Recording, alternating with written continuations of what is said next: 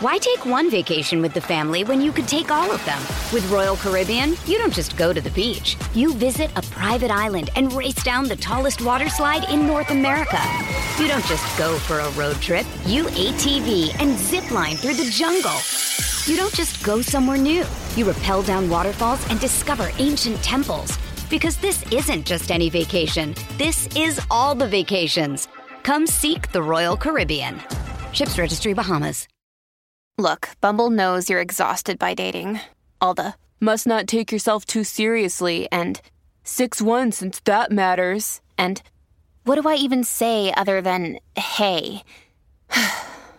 Well, that's why they're introducing an all-new Bumble, with exciting features to make compatibility easier, starting the chat better, and dating safer. They've changed, so you don't have to. Download the new Bumble now. From Cafe and the Vox Media Podcast Network, this is Now and Then. I'm Heather Cox Richardson. And I'm Joanne Freeman.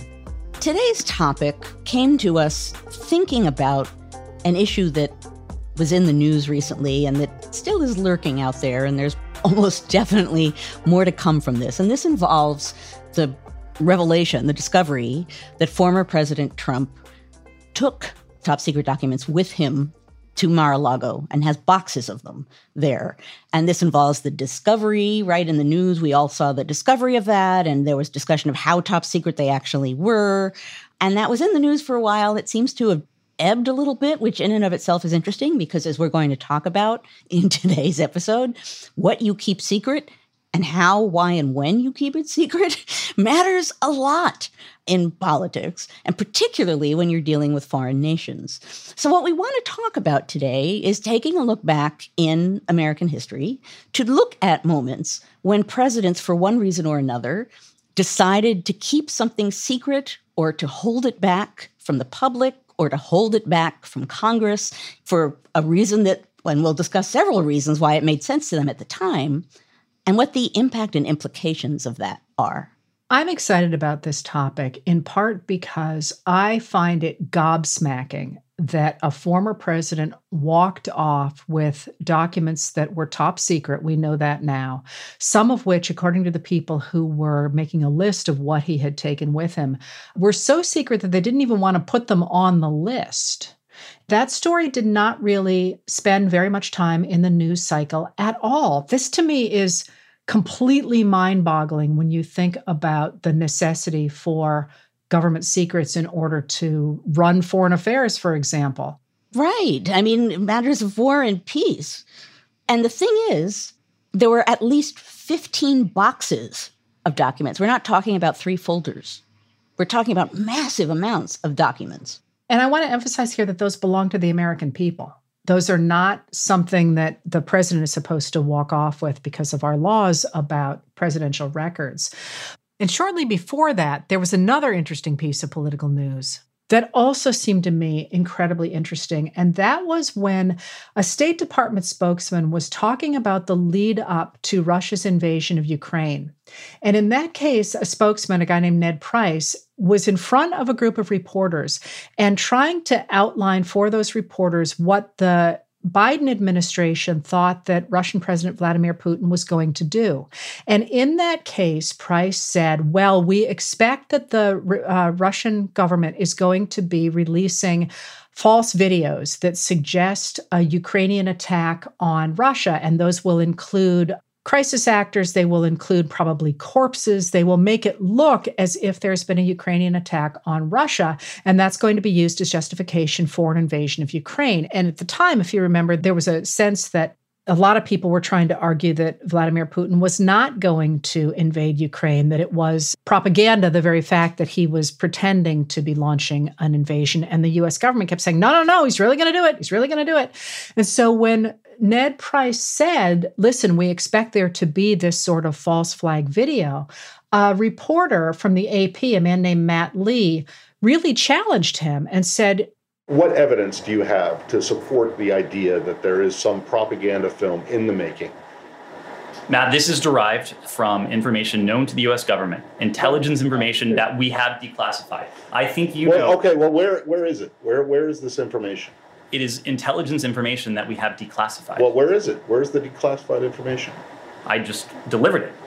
No, you made a series of allegations and statements. Would you like us to print out the topper? Because you will see a transcript of this briefing that you can print out for yourself. That's not evidence, Ned. That's you saying it. That's not evidence. I'm sorry. What would you like, Matt? I would like to see some proof that you can show. Matt, you have that shows that the Russians are doing this. Ned, I've been doing this for a long time. I know, that was my point. You have been doing this for quite a while. You know that when we declassify intelligence information, we do so in a means. We do so with an eye to protecting sources and methods. Is not going to fall. Essentially, at the end of the day, Lee said, well, we just have absolutely no reason to believe you. And Price came back with, well, this is what we're giving you. And they reached an impasse that highlighted not only the importance of secrecy under certain circumstances, but also the political implications of secrecy and the ability to challenge an administration based on secrecy. And of course, now we have watched how that particular issue played out, that in fact the State Department was correct and the reporter who challenged it could have trusted that. But at the same time, we still have hanging out there that Donald Trump, I just walked off with secrets story that isn't getting any traction at all. And I don't even know quite what to do with the fact that it's like, oh, oopsie poopsie, he walked off with top secret information that was completely unsecured. And on the other hand, we're giving you all the information we can as carefully as we can. And there was that kind of pushback on that. The even more remarkable part about that it's lurking out there, that it's really not part of the news. And that is true at a time when the world is grappling with conflict and with warfare. And in the middle of that, we have this sort of big hole into which documents were sucked and we don't know where they are or what's in them or where they're going. And we have no idea what they have to do with the countries currently involved in what's going on right now around the world. So it's a reminder of something that we've talked about before on these episodes, and that is we tend to want to put domestic affairs and foreign affairs in separate buckets, and they're not. They are not in separate buckets. We talked about it in a past episode about in the 1790s, how the French Revolution really showed that. But that's something that's just generally true, is that foreign affairs, although they may seem distant and tied to other countries and across oceans and dealing with secrets and highfalutin diplomats, they can have profoundly important domestic impacts, and particularly on the country. And we're going to be talking today about incidents where things happen that for one reason or another raise some questions, because in one way or another, a president makes a decision for a specific reason that leads to questions as to why should it happen? Was something wrong done? What does it have to do with partisanship and politics and the public? When you veer off the straight and narrow path, and particularly when it comes to foreign affairs, you're in dangerous territory. Well, and so I'm very happy to be starting here with one of my favorite events in American history, because I don't understand it in the least little bit. And it has a totally cool name. And I always love these moments when I get to ask the national expert on these sorts of things, what the heck is the XYZ affair? And please tell me it involves buried treasure and pirates. That would be nice. I could make that up. I could just add a treasure map. You could totally make it up. I wouldn't know. What I love particularly about these moments is that you're saying, like, I get to ask the world expert on X, blah, blah, blah. I was going to say XYZ, on blah, blah, blah. But I can see the joy on your face, and that you get to ask questions and then watch me answer. I can just see you're like, excellent. You go. And dead seriously, I mean, how many people would kill for a chance to ask you anything about this? I mean, I actually wrote to Joanne, I think it was this week, and said, can we just do an episode where I get to ask you all the questions I want to know about stuff from colonial America and the early republic? Because I got a lot of them. And what did I reply? Ha! Yes. And I replied, I'm not kidding. And I think that's about as far as it went. But like the XYZ affair is one of those things that, honest to God, I remember reading about it in my textbook when I was probably in 5th grade and thinking, why didn't they give it a name? And then somehow it got, honestly, tangled up with zippers for me. Wasn't there an XYZ zipper? And then it's got the French, and it's got Jefferson, and it's got the English, and somehow money is involved. And it turns out, you tell me, that there are secrets involved as well. And I feel certain that Thomas Jefferson in some fashion misbehaved. Sorry. Jefferson is involved. He is involved. I don't think zippers. I don't think I can give you zippers. I don't think they're involved in it. Well, you're not going to give me a pot of money. You're not going to give me pirates. And you're not going to give me zippers. You can at least give me Jefferson. X. You're just going to get an X. Okay. Okay. So the sort of quick and dirty version of this is, if you step back for a minute and you look at the United States and its relationship with the world in the 1790s, in the first decade that the United States existed under its Constitution, you had the British and you had the French, which were long-term, long-standing enemies and kept coming into warfare with each other and falling out of warfare with each other again and again and again. And what happens to the new United States is it gets stuck in the middle of that, where typically the overall pattern is the United States makes a friendly gesture towards one of those nations because of some kind of provocation, and the other nation immediately responds by clamping down or interfering with American shipping or doing any number of things to show they're not pleased. So the United States turns around and makes nice with the other country, at which point the first country then begins to do unpleasant things. So you can just watch the poor United States ping-ponging back and forth between these two countries. So what happens in the case of the XYZ affair is you have the Jay Treaty that the United States makes with England. And the Jay Treaty, which happens under Washington's administration, is a treaty between the United States and England, which is kind of resolving some longstanding things that were unresolved after the American Revolution, that partly has to do with Western lands and partly has to do with trade and shipping. And it is supposed to appease hostilities and tensions between the United States and Britain. It's not popular at the time because people who are Jeffersonian Republicans, favorable towards France, see this as a gesture of friendliness towards England and thus a gesture of enmity towards France. And the French, in response to that, being unhappy, displeased, and feeling threatened, begin to interfere with American shipping in the Caribbean, begin to basically show the United States that in one way or another, they are displeased. You can see here part of what we were saying before, that domestic affairs and foreign affairs are really a big mess in this time period.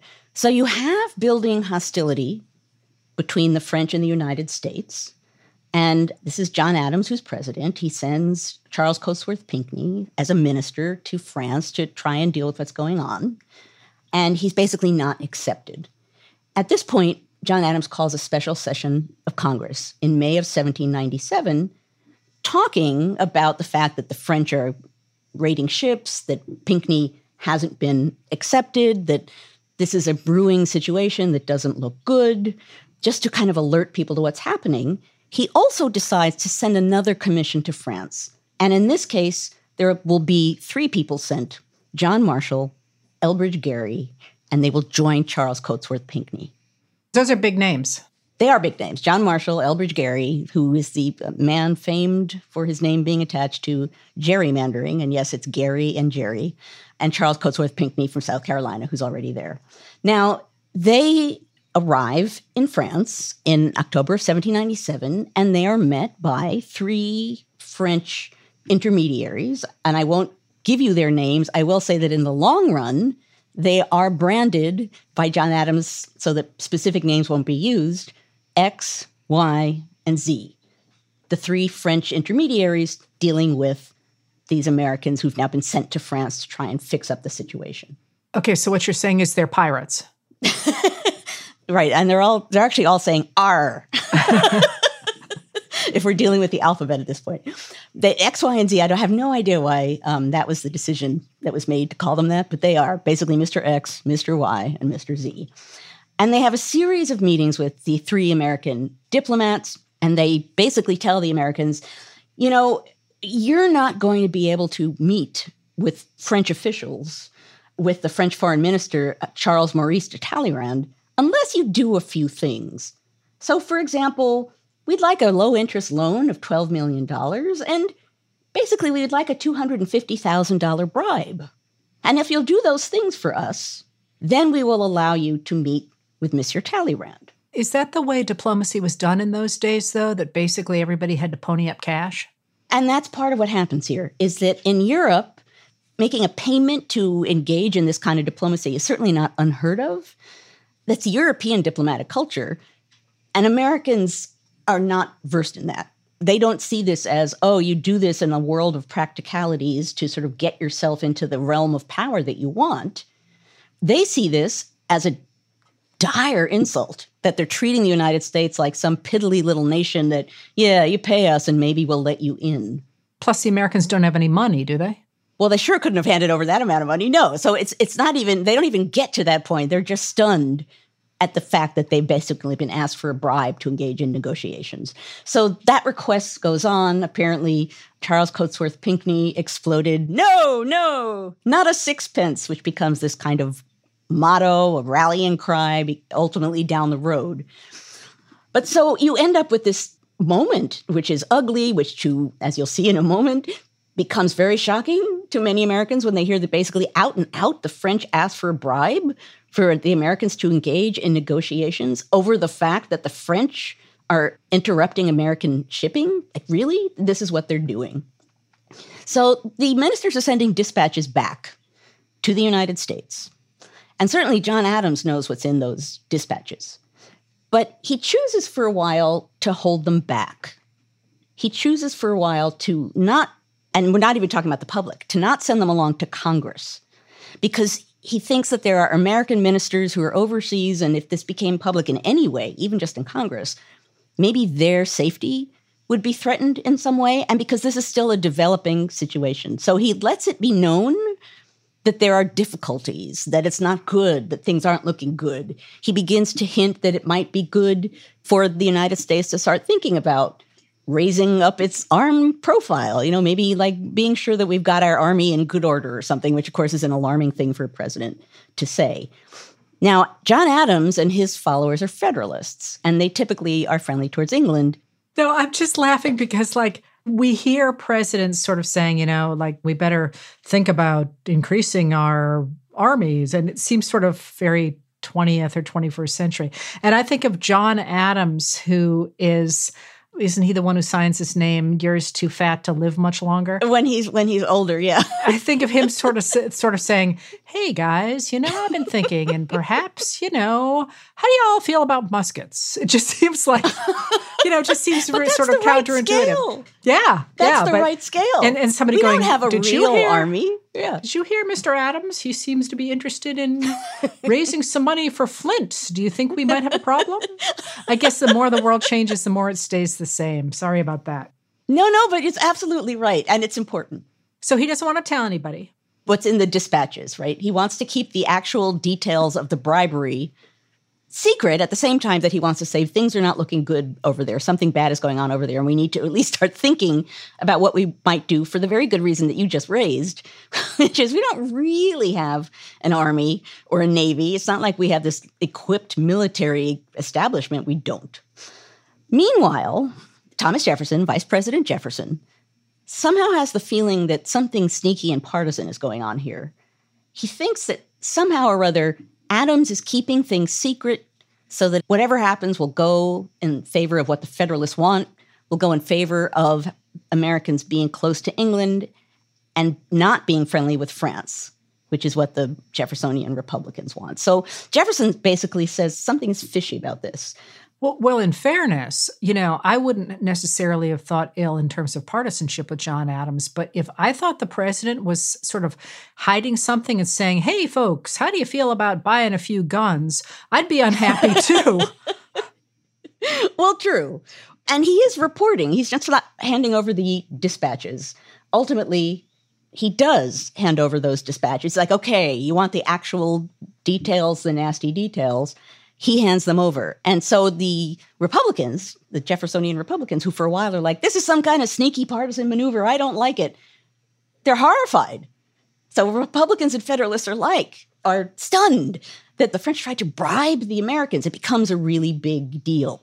So the hiding, in this case with the XYZ affair, the hiding was an attempt to protect American ministers and to kind of slow things down because it's an evolving situation. But in the end, by holding them back a secret and then revealing them to Congress, and then Congress basically says the public needs to know, it explodes. It becomes a huge public issue. There are people, praising John Adams as the president during a time of quasi-war who's going to lead us out of trouble in one way or another. John Adams has never cheered for anything, so he actually is a little bit happy during this moment in time when he has cheering crowds following him around. And the Federalists know this is a partisan gem. Here you have Secretary of State Timothy Pickering, who writes to George Washington, who ends up being called back into the field, even though he's a retired older gentleman. The publication of the instructions to our envoys to the French Republic and their dispatches is operating admirably. The Democrats, meaning the Jeffersonian Republicans, in neither house of Congress make much opposition, and out of doors, the French devotees, the Republicans, are rapidly quitting the worship of their idol. So Pickering is like, excellent. We held them back for good reasons, and then we were asked, it was demanded that we release the actual dispatches, and we did, and we gave them to the public. And look at this, big partisan bonus for us. Now, in the end, this actually leads to things like the Alien and Sedition Acts. It leads to extreme American uproar about horrible French foreigners and ways to clamp down on them. It leads to extremist sentiment. It also leads to a sort of brief moment in popular culture when Americans are singing about, and believe it or not, they do. I have to confess, I did not know this before preparing for this conversation, singing about John Adams and the XYZ affair. They did indeed have a song cheering on Americans in the midst of the XYZ affair. It's written in 1798. It's titled Adams and Liberty. You will know immediately the tune that it is set to. I'm guessing it's Yankee Doodle. Is it Yankee Doodle? No, It's even more famous than that. While France her huge limbs bays recumbent in blood, and society's base threats with wide dissolution, may peace like the dove who returned from the flood find an ark, oh man, I'm singing this, of abode in our mild constitution. But though peace is our aim, you're making me sing this damn song, yet the boon we disclaim. Heather is laughing so hard she's disappeared under her desk. If bought by our sovereignty, justice, or fame, for ne'er shall the sons of Columbia be slaves, while the earth bears a plant, or the sea rolls its waves. Well, that does it for us this week. We'll see you next week. Number one, I sang that song, and then in the middle of it, I was like, it's the frickin' national anthem song. I can't hit those notes. Why am I doing this? But, that song had like 5 verses, so I spared you. The night is young, Joanne. Robert Treat Paine wrote it, and they sang it in 1798 in honor of John Adams and discussing the horrible threat of the French, but that America would never give in to the evil French. So it has a big popular impact, and part of that impact is the secrecy, the initial secrecy of it. It's worth noting that in the end, we do not have a war. It remains a quasi-war. John Adams sends another delegation to France, which successfully negotiates peace and divides his party seriously, since Federalists kind of wanted to go to war with France. But the war ends.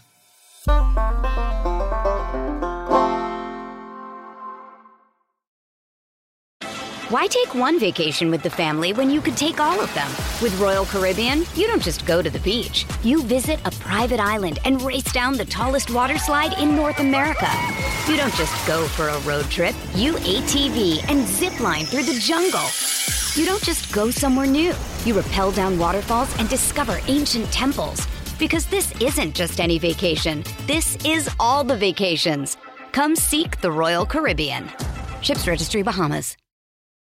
For more Cafe history content, check out Time Machine, a weekly column by our editorial producer David Kurlander, inspired by each Now and Then episode. You can receive the Time Machine articles through the free Cafe Brief email.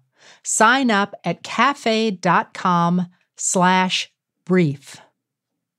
So the secrecy enabled them to build sort of a popular movement, although not necessarily the one they intended to build.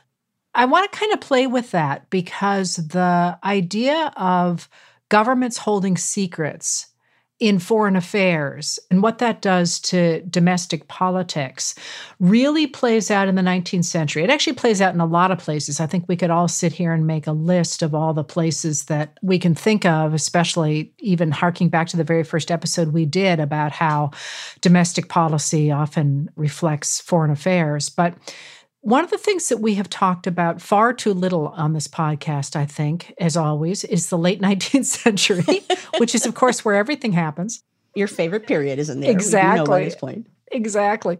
But I don't think we've ever really talked about Grant. And this is a great example. Secrecy in foreign affairs, Grant is the poster child for this because when he goes into the White House in 1869, there is already a proposal on the table for America to annex what at the time was known as Santo Domingo, sometimes called San Domingo. And one of the great triumphs for the United States during the Civil War was the triumph of this idea of an expansionist economy. And so immediately after the war, there was a sense that the country would continue to expand. And one of the places that it expected to expand was into the Caribbean. And that itself is a fascinating, much longer story. But as early as the Johnson administration, some of the officials in what is now the Dominican Republic actually came to the United States and said, you know, we're happy to join the United States. If you want to pay us some money, we're happy to join the United States. And at the time, the Secretary of State said, this isn't going to happen because he knew full well Congress was never going to do anything like that under Johnson. And Andrew Johnson does, in fact, in his last message to Congress, say that even though annexation would be controversial, it would be a really good idea to do, not only because the Dominican Republic had very good harbors for a growing American Navy, which actually doesn't grow for a bit after that, but they think initially it's going to be good for the Navy, and it would be a great place for the expansion of trade and to expand American businesses. It does not happen under Johnson, but after Grant takes office, an agent of the president of San Domingo comes to talk to Grant's Secretary of State, a guy named Hamilton Fish, and once again says, we are up for sale if you would like to buy this country. And there's a number of reasons, obviously, internal to San Domingo that make them open to that kind of an idea that isn't really part of the American secrecy story. But Grant really likes this idea.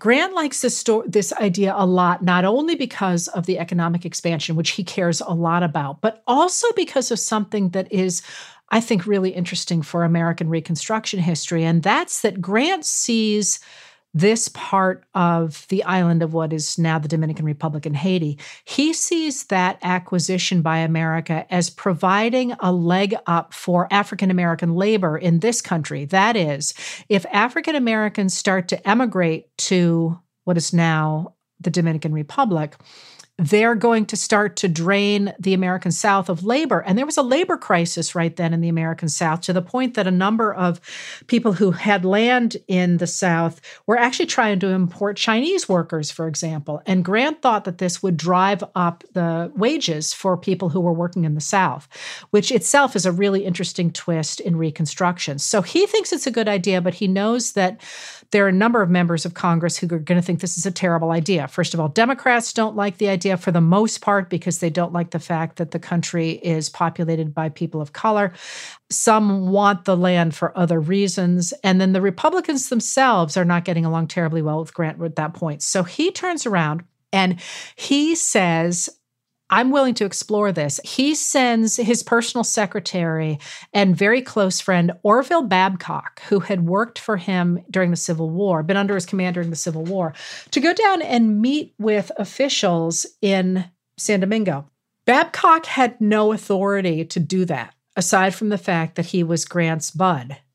And Grant gives Babcock a note to give to the leader of the country saying, well, I trust him. So he's got nothing else behind him than that. So Babcock goes down, and Grant actually writes in this letter that Babcock, having been one of my aides to camp while I commanded the armies of the United States, And having since been entrusted by me with confidential business of importance, I have entire confidence in his integrity and intelligence, and I commend him to your excellency accordingly. Well, if you're somebody from another country and you get that note from the President of the United States where you are hoping to get annexed, you're going to pay attention to him as speaking for the United States. So in September of 1969, the president signed a treaty. And the treaty said that the United States would take Santo Domingo and assume its public debt, which is about $1.5 million, or else purchase a very good naval port outright for $2 million. It also included an understanding that Grant would apply all of his power to lobby that treaty in Congress in secret. Well, Babcock brings this treaty back to the U.S., and Hamilton Fish is shocked and horrified to see that this has come from a private citizen. Fish actually writes, Babcock is back and has actually brought a treaty for the cession of San Domingo. Yet I pledge you my word, he had no more diplomatic authority than any other casual visitor to the island.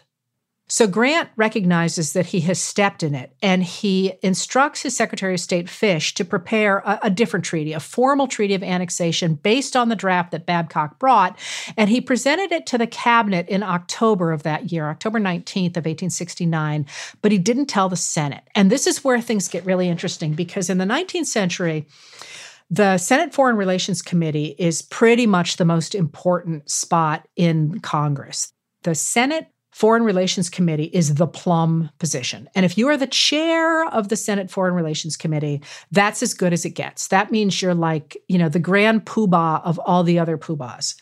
The person who is sitting in that seat, the chair of the Senate Foreign Relations Committee, is Charles Sumner. Charles Sumner, as in, I got beat over the head in 1856 for my country and my party, the Republican Party, which I, rather than this wacky Westerner who basically failed out of West Point, should be in charge of, is furious that anybody has tried to do something as extraordinary as taking on another country without so much as mentioning it to him.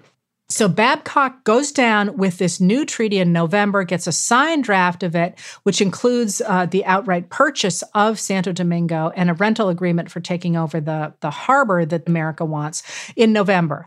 By now, people have said to Grant, dude, you've got to talk to Sumner. And Grant has started to realize that he's made a real mistake by not consulting more with the Senate, because the Senate feels very much like it should control the country, it should control the party, and that he's this upstart Westerner. They literally sit in the cloakroom of the Senate, people like Charles Sumner, and make fun of Grant. They make fun of his accent. They treat him like he's an idiot. This is the guy who just won the Civil War, while they were all sitting around smoking cigars from his perspective. Being poobahs.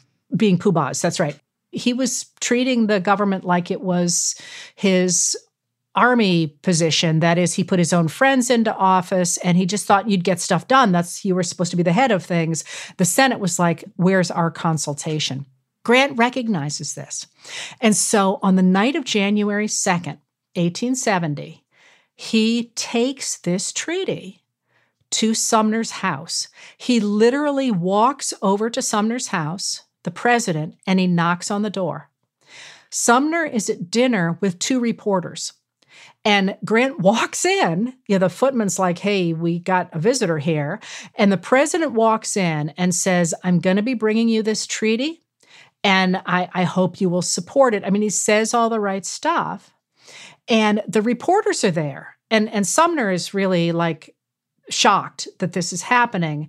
There's both the fact that the president is on foot calling on him in somewhat an inappropriate manner, but it does indicate that he is sort of begging for Sumner's support, or at least expecting Sumner's support. And of course, the reporters are freaking loving it because they are there for this moment. And one of them says to Sumner, are you going to support this treaty? And there's been a fight in American history ever since about what was said next. The reporter and President Grant both believed that Sumner had said he would support the treaty. Sumner insisted that all he had said is that he would give it fair consideration. Well, you know exactly where this is going.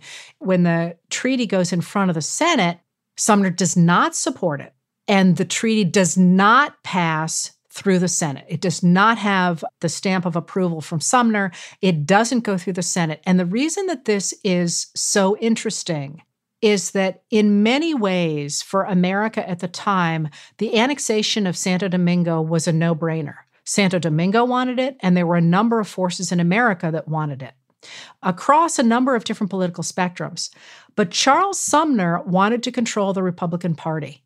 And he used this secrecy of this particular treaty to undercut a president of his own party and to suggest that he was corrupt and that he was working against American interests and that he, in fact, Charles Sumner, should be in control of the party rather than Grant. And this turns into this incredible blow up in the party and also in the country because Grant's people then turn on Sumner and strip from him the chairmanship of the Foreign Relations Committee. And Sumner's people turn on Grant and try and convince the entire country that he's corrupt and he shouldn't be in charge of the Republican Party. And at the end of the day, most Americans have forgotten that this was ever even on the table. I was telling somebody about this episode this afternoon, and he said, oh, wow, I was today years old when I learned that this was ever even on the table. And yet, that explosion over this treaty in the Republican Party is one of the things that brings down Reconstruction and gives us this idea that Grant is corrupt. So Grant, despite everything, Heather, that you've just described on all of the opposition and the shock, he continues to push for annexation, even after the Senate's vote. And he actually devoted a chunk of his second annual message that he delivered in December of 1870, once again making an argument for annexation of Santo Domingo. And in this case, he uses a lot of humanitarian rhetoric, that there are all kinds of good reasons for us to do this, and in part, it will be helping people in Santo Domingo. So this is part of what he says in that message.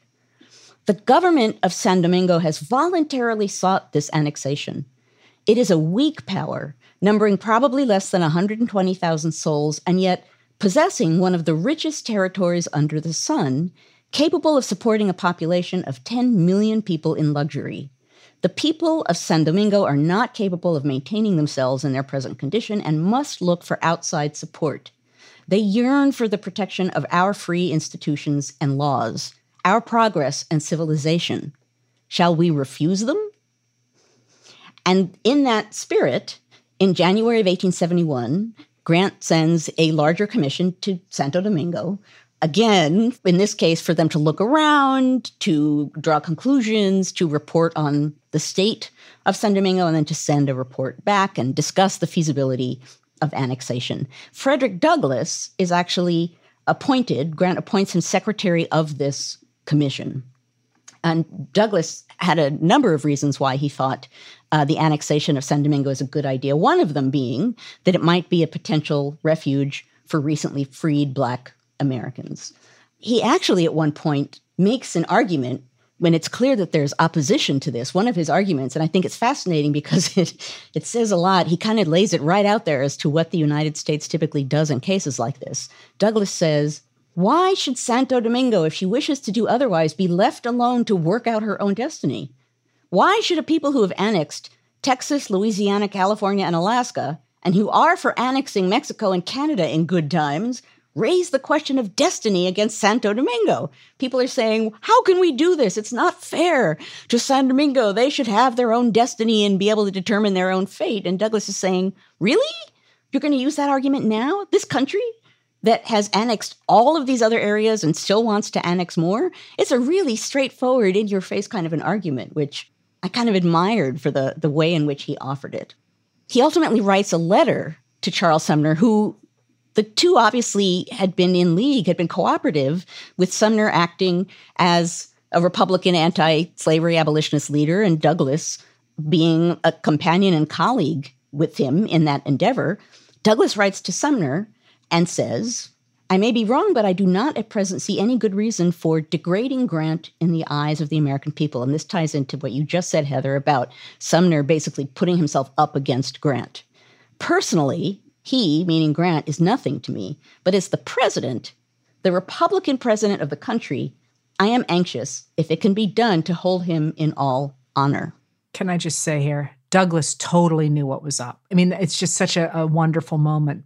You mean as far as Sumner and Grant? Yeah, yes. And he recognized that if Grant got denigrated in the country, so would Reconstruction. And Sumner believed, I think, that if he could just take over Reconstruction, he could do it even better. But what he managed to do was divide the country and destroy the whole project. Right. Well, and the statement that I just read, he's basically saying, look, I don't care about Grant, but if you attack him, there's going to be big repercussions. That's pretty blunt. So, yeah, absolutely what you're suggesting, Heather. He knows precisely what might happen, what can happen, and he's trying to work against it. The commission ultimately issues a glowing report on April 5th, 1871. But at this point, Sumner is just going to be a permanent roadblock.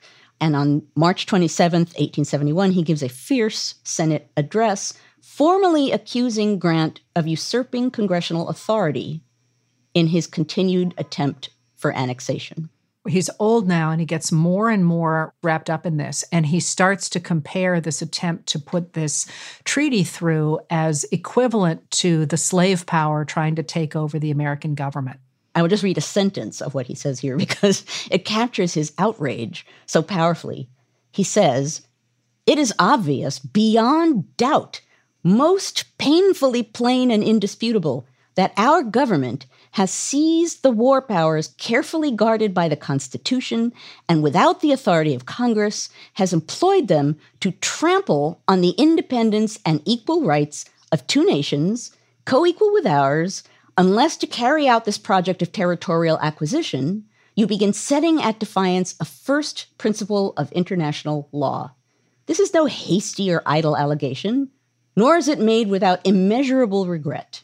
Except I don't think it was with immeasurable regret. I think he thought that it was going to work for him. I think he thought it was going to put him at the head of the Republican Party. It did not put him at the head of the Republican Party. It did split the Republican Party pretty dramatically. And at the end of the day, as I alluded to before, the treaty falls into the memory hole so that most people don't even remember that it ever happened.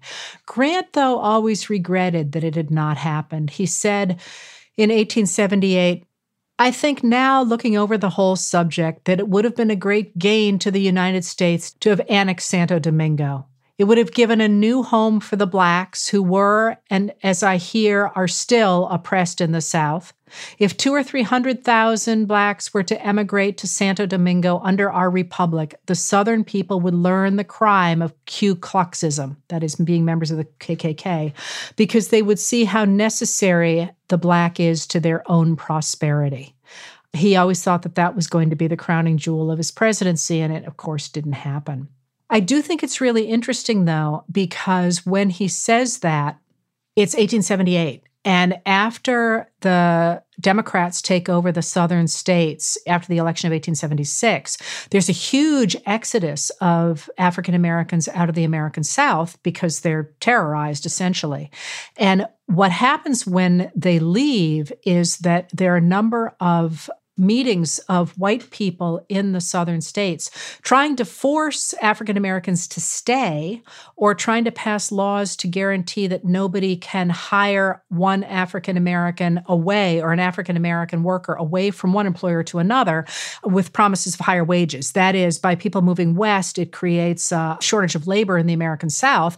And there comes this period when it certainly looks as if labor competition is going to do very well for black workers. That's not ultimately how it plays out. But Grant, I think, is looking at that in that moment and saying, crap, we could have had this way back in the 1860s. And then there would have been a labor shortage in the South, and it would have messed things up fairly considerably. Now, this moves us into one final example of presidents and secrecy that we want to talk about on this episode. And this one moves us into the 20th century. And this involves President Eisenhower and the U-2. The U-2 affair I absolutely love because it is, I believe, the first instance where an American president is openly caught lying to the American people. And the reaction is kind of like, yep, I got caught out, oopsie poopsie. And the American people are like, oh, well, that's cool. And I just find it such a fascinating moment because Of course, by the time we get to Vietnam and what has happened in the years since that, weapons of mass destruction, uranium, all those sorts of things, the idea that a president would lie to America about foreign affairs is kind of like, well, yeah, that's just kind of how it happens. This is the first time it happens. And it feels like it's almost this naivete on the part of the American people being like, our president would never lie to us. And then when he says, yeah, I did, they're like, oh, well, it's okay. You must have had a good reason. You used the word naivete, a trust in institutions of national government and in the president that, just as you said, there must have been a good reason for it. And so, okay. And you talking about this, as we've been talking about this and preparing for this, the part that, at least judging from your facial expressions, always most stuns you is the fact that he openly says, I lied, and no one cares. Yeah. All right, so President Eisenhower in late 1954 approves the creation of 35 reconnaissance planes, and these are known as the U-2s. The planes could fly at an altitude of 60,000 feet. In his memoir, he explained why he approved these plans, and he said that he felt that he had to do it because the Soviet Union was not being forthcoming at all about any kind of the weaponry it was developing, and that the United States needed to have some sort of vision into what they were doing. And by the way, let me just put in a plug here for Eisenhower's memoirs, which are remarkably interesting and well-written. Anyway, he says, the importance of the effort at that time cannot be overemphasized. Our relative position in intelligence, compared to that of the Soviets, could scarcely have been worse. The Soviets enjoyed practically unimpeded access to information of a kind in which we were almost wholly lacking. For example, some years earlier, a book had been published by a member of the Atomic Energy Commission giving detailed descriptions and locations of several of our most important nuclear establishments. At almost every bookstore in important cities, accurate maps of important bridges, industrial establishments, highways, and railroad centers in the locality were available to any traveler in the country. Not so in the Soviet Union, a region in which information of this kind was known only to a selected few and to no foreigners. So what he's trying to do is make sure that America and that its allies and partners had some sort of a sense of what the Soviet Union was up to. So in 1956, U-2 planes began to make reconnaissance flights over the USSR, and this is where the U.S. gets its first photographic evidence of Soviet military bases. What they found was that the Soviet premier, that was Nikita Khrushchev, had been exaggerating Russia's nuclear capabilities, and that in fact the U.S. had a real leg up on the Soviets with nuclear weapons. Well, the Soviet Union knew that there was some kind of flight going on. It had radar evidence of that, but it didn't have any missiles that were capable of getting up that high. And the U.S. simply said, well, these are NASA weather research planes. Well, in spring of 1960, the Soviets developed surface-to-air missiles which could reach up as high as the U-2 planes. And on May 1st, 1960, a Zenith, which is one of the surface-to-air missiles, locked onto the U-2 of Gary Powers. Now, Gary Powers was a 30-year-old pilot, and he was part of a joint program between the CIA and the Air Force that operated the U-2s. He ejected from his plane and he landed near the Ural Mountains, and he was taken prisoner by Soviet authorities. All right, so this is a crucial moment for U.S.-Soviet relations because Eisenhower and Khrushchev were supposed to meet the leaders of France and Great Britain at a summit in Paris on May 14th. So this is 2 weeks before the summit. And the White House concocts this story, and they say this was a scientific expedition. And there has been a crash of a scientific plane, and NASA goes along with this and makes an announcement that one of its weather planes had crashed in the USSR. So the government is literally out on TV going, we've lost a weather plane. People buy this. Even the Senate Majority Leader is a Democrat, a guy from Montana named Mike Mansfield, buys it. I wanted to weigh in with the voice of partisanship, finding a way to weave it in here, even though there's this, it was a scientific expedition and it's sad, it crashed. And here you have partisanship rearing its ugly head. Senate Majority Whip, Montana Democrat Mike Mansfield buys the cover story but finds a way to use it as political evidence. He argues that the crash signaled a lack of control of Eisenhower over the rapidly expanding American global presence. So he issues the first congressional statement about this incident on May 5th, 1960. And I interrupted you, Heather, because I just wanted the joy of reading this very obviously partisan statement in the voice that it deserves. First reports indicate that the president had no knowledge of the plane incident. If that is the case, we have got to ask whether or not his administration has any real control over the federal bureaucracy.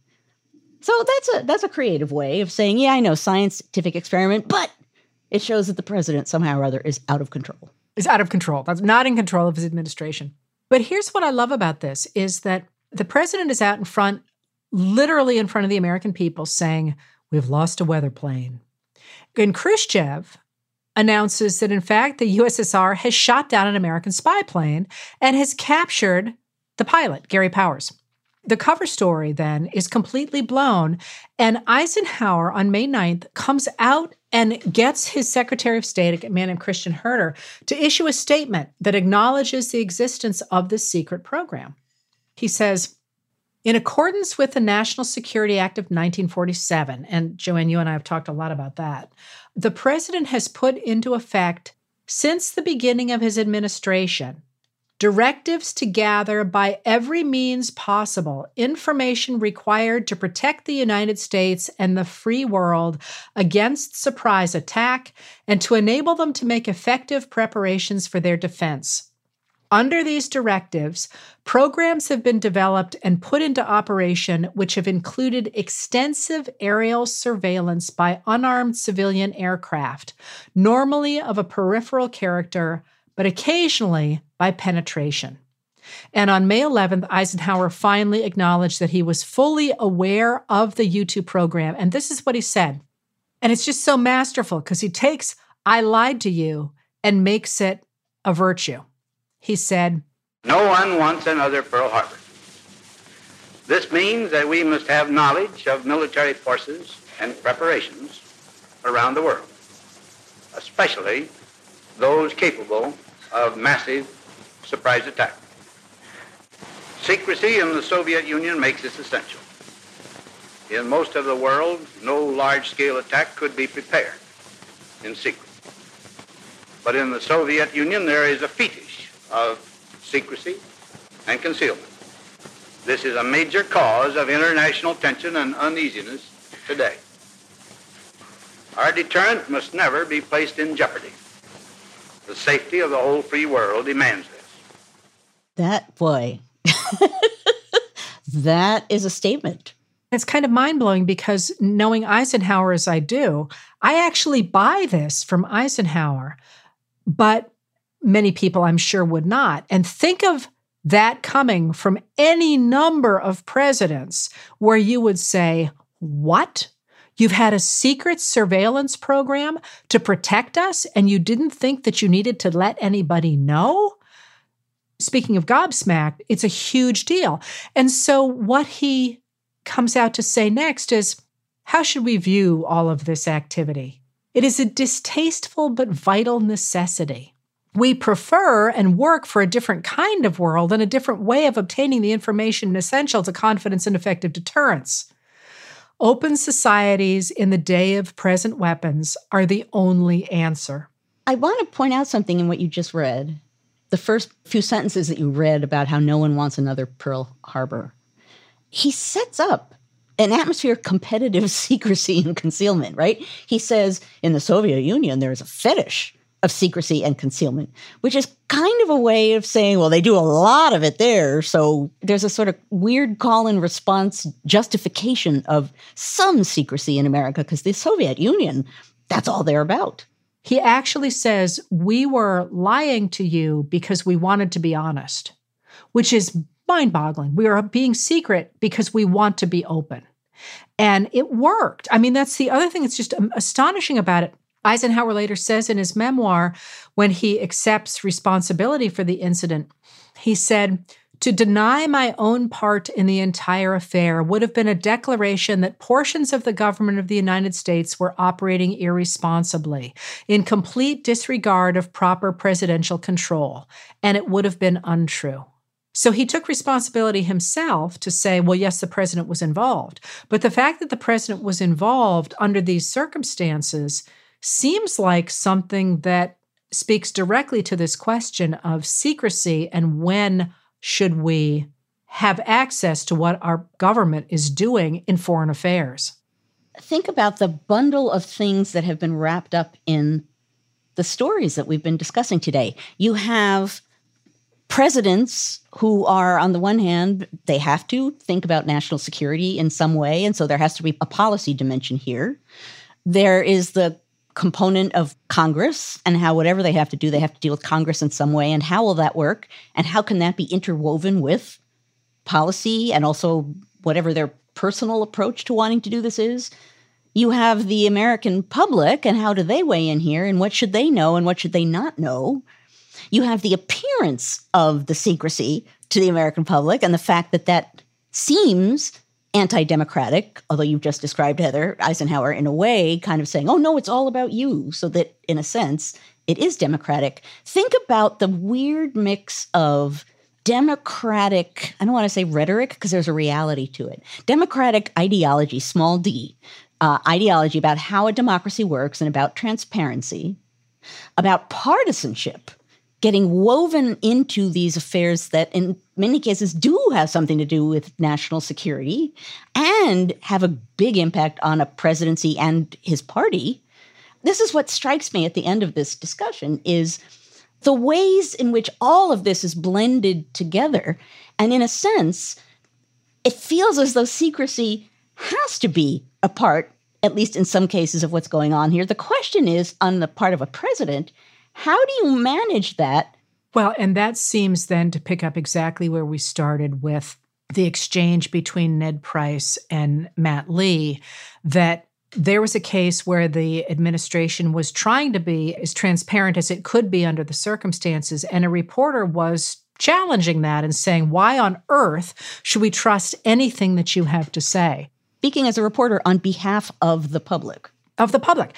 The difference between how Adams and Eisenhower ended up with the power of the American people behind them, and Grant did not, speaks perhaps as much as anything to the fact that Grant's fight was within his own country, and both Adams and Eisenhower were facing off against a different country. And in both Adams's cases and Eisenhower's case, the proof was in the pudding, if you will. That is, in both cases, what they were keeping secret turned out to seem at least to be for the good of the American people in a way that Grant was not able to convince voters was in their interest. And so maybe a lot of it once again comes back to the nature of the domestic sphere in America. But I still think that question of secrecy and when secrecy is good and when secrecy is not good comes down to watching how it comes out in the wash. I mean, at the end of the day, Biden's people gave us information that turned out to be true. But we could have done this entire episode on secrecy that comes out, and it turns out to have been a lie. You're right, that in the end, how it all comes out in the wash ultimately determines the fate of the things that we're talking about here. But part of that wash is what foreign countries do. Part of that is how the American public responds. We started out by saying the documents, the boxes former President Trump took to Florida belong to us, belong to the American people, right? That component complicates this in a good way. It's supposed to. We are supposed to count in these kinds of discussions. But it's so complicated as to how you deal with other countries within that democratic context. Our conversation continues for members of Cafe Insider. Heather and I take you behind the scenes of each episode in a special segment of Now and Then that we call Backstage. So join us backstage and get an inside look at the thoughts we're wrestling with as we prep for our weekly conversations. Head to cafe.com/history to join. That's cafe.com/history. That's it for this episode of Now and Then. If you like what we do, please rate and review the show on Apple Podcasts or wherever you get your podcasts. It makes a big difference in helping people find the show. Your hosts are Joanne Freeman and Heather Cox Richardson. The executive producer is Tamara Sepper. The editorial producer is David Kurlander. The audio producer is Matthew Billy. The Now and Then theme music was composed by Nat Weiner. The Cafe team is Adam Waller, David Tadashore, Sam Ozer-Staten, Noah Azalai, and Jake Kaplan. Now and Then is presented by Cafe and the Vox Media Podcast Network.